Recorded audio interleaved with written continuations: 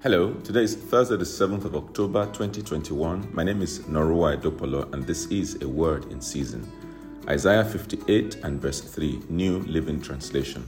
We have fasted before you, they say. Why aren't you impressed?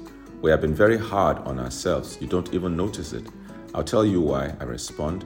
It's because you are fasting to please yourselves.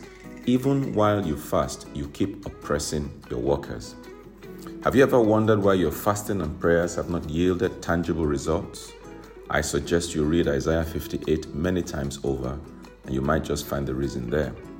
On the flip side, it means that they expected their fasting to bring results. Are you truly expectant that your fasting will change things for the better? Don't make fasting a mere ritual. Expect God to move on your behalf. Shall we pray? I want you to say, Father, I want a more productive walk with you. Please open my eyes to what needs to change in my life for that to happen. In Jesus' name. I want a more productive walk. Open my eyes so I can see what I need to change in my life so I can get closer to you. In Jesus' name. Amen. Please share this word and the Lord will bless you as you do so. Amen.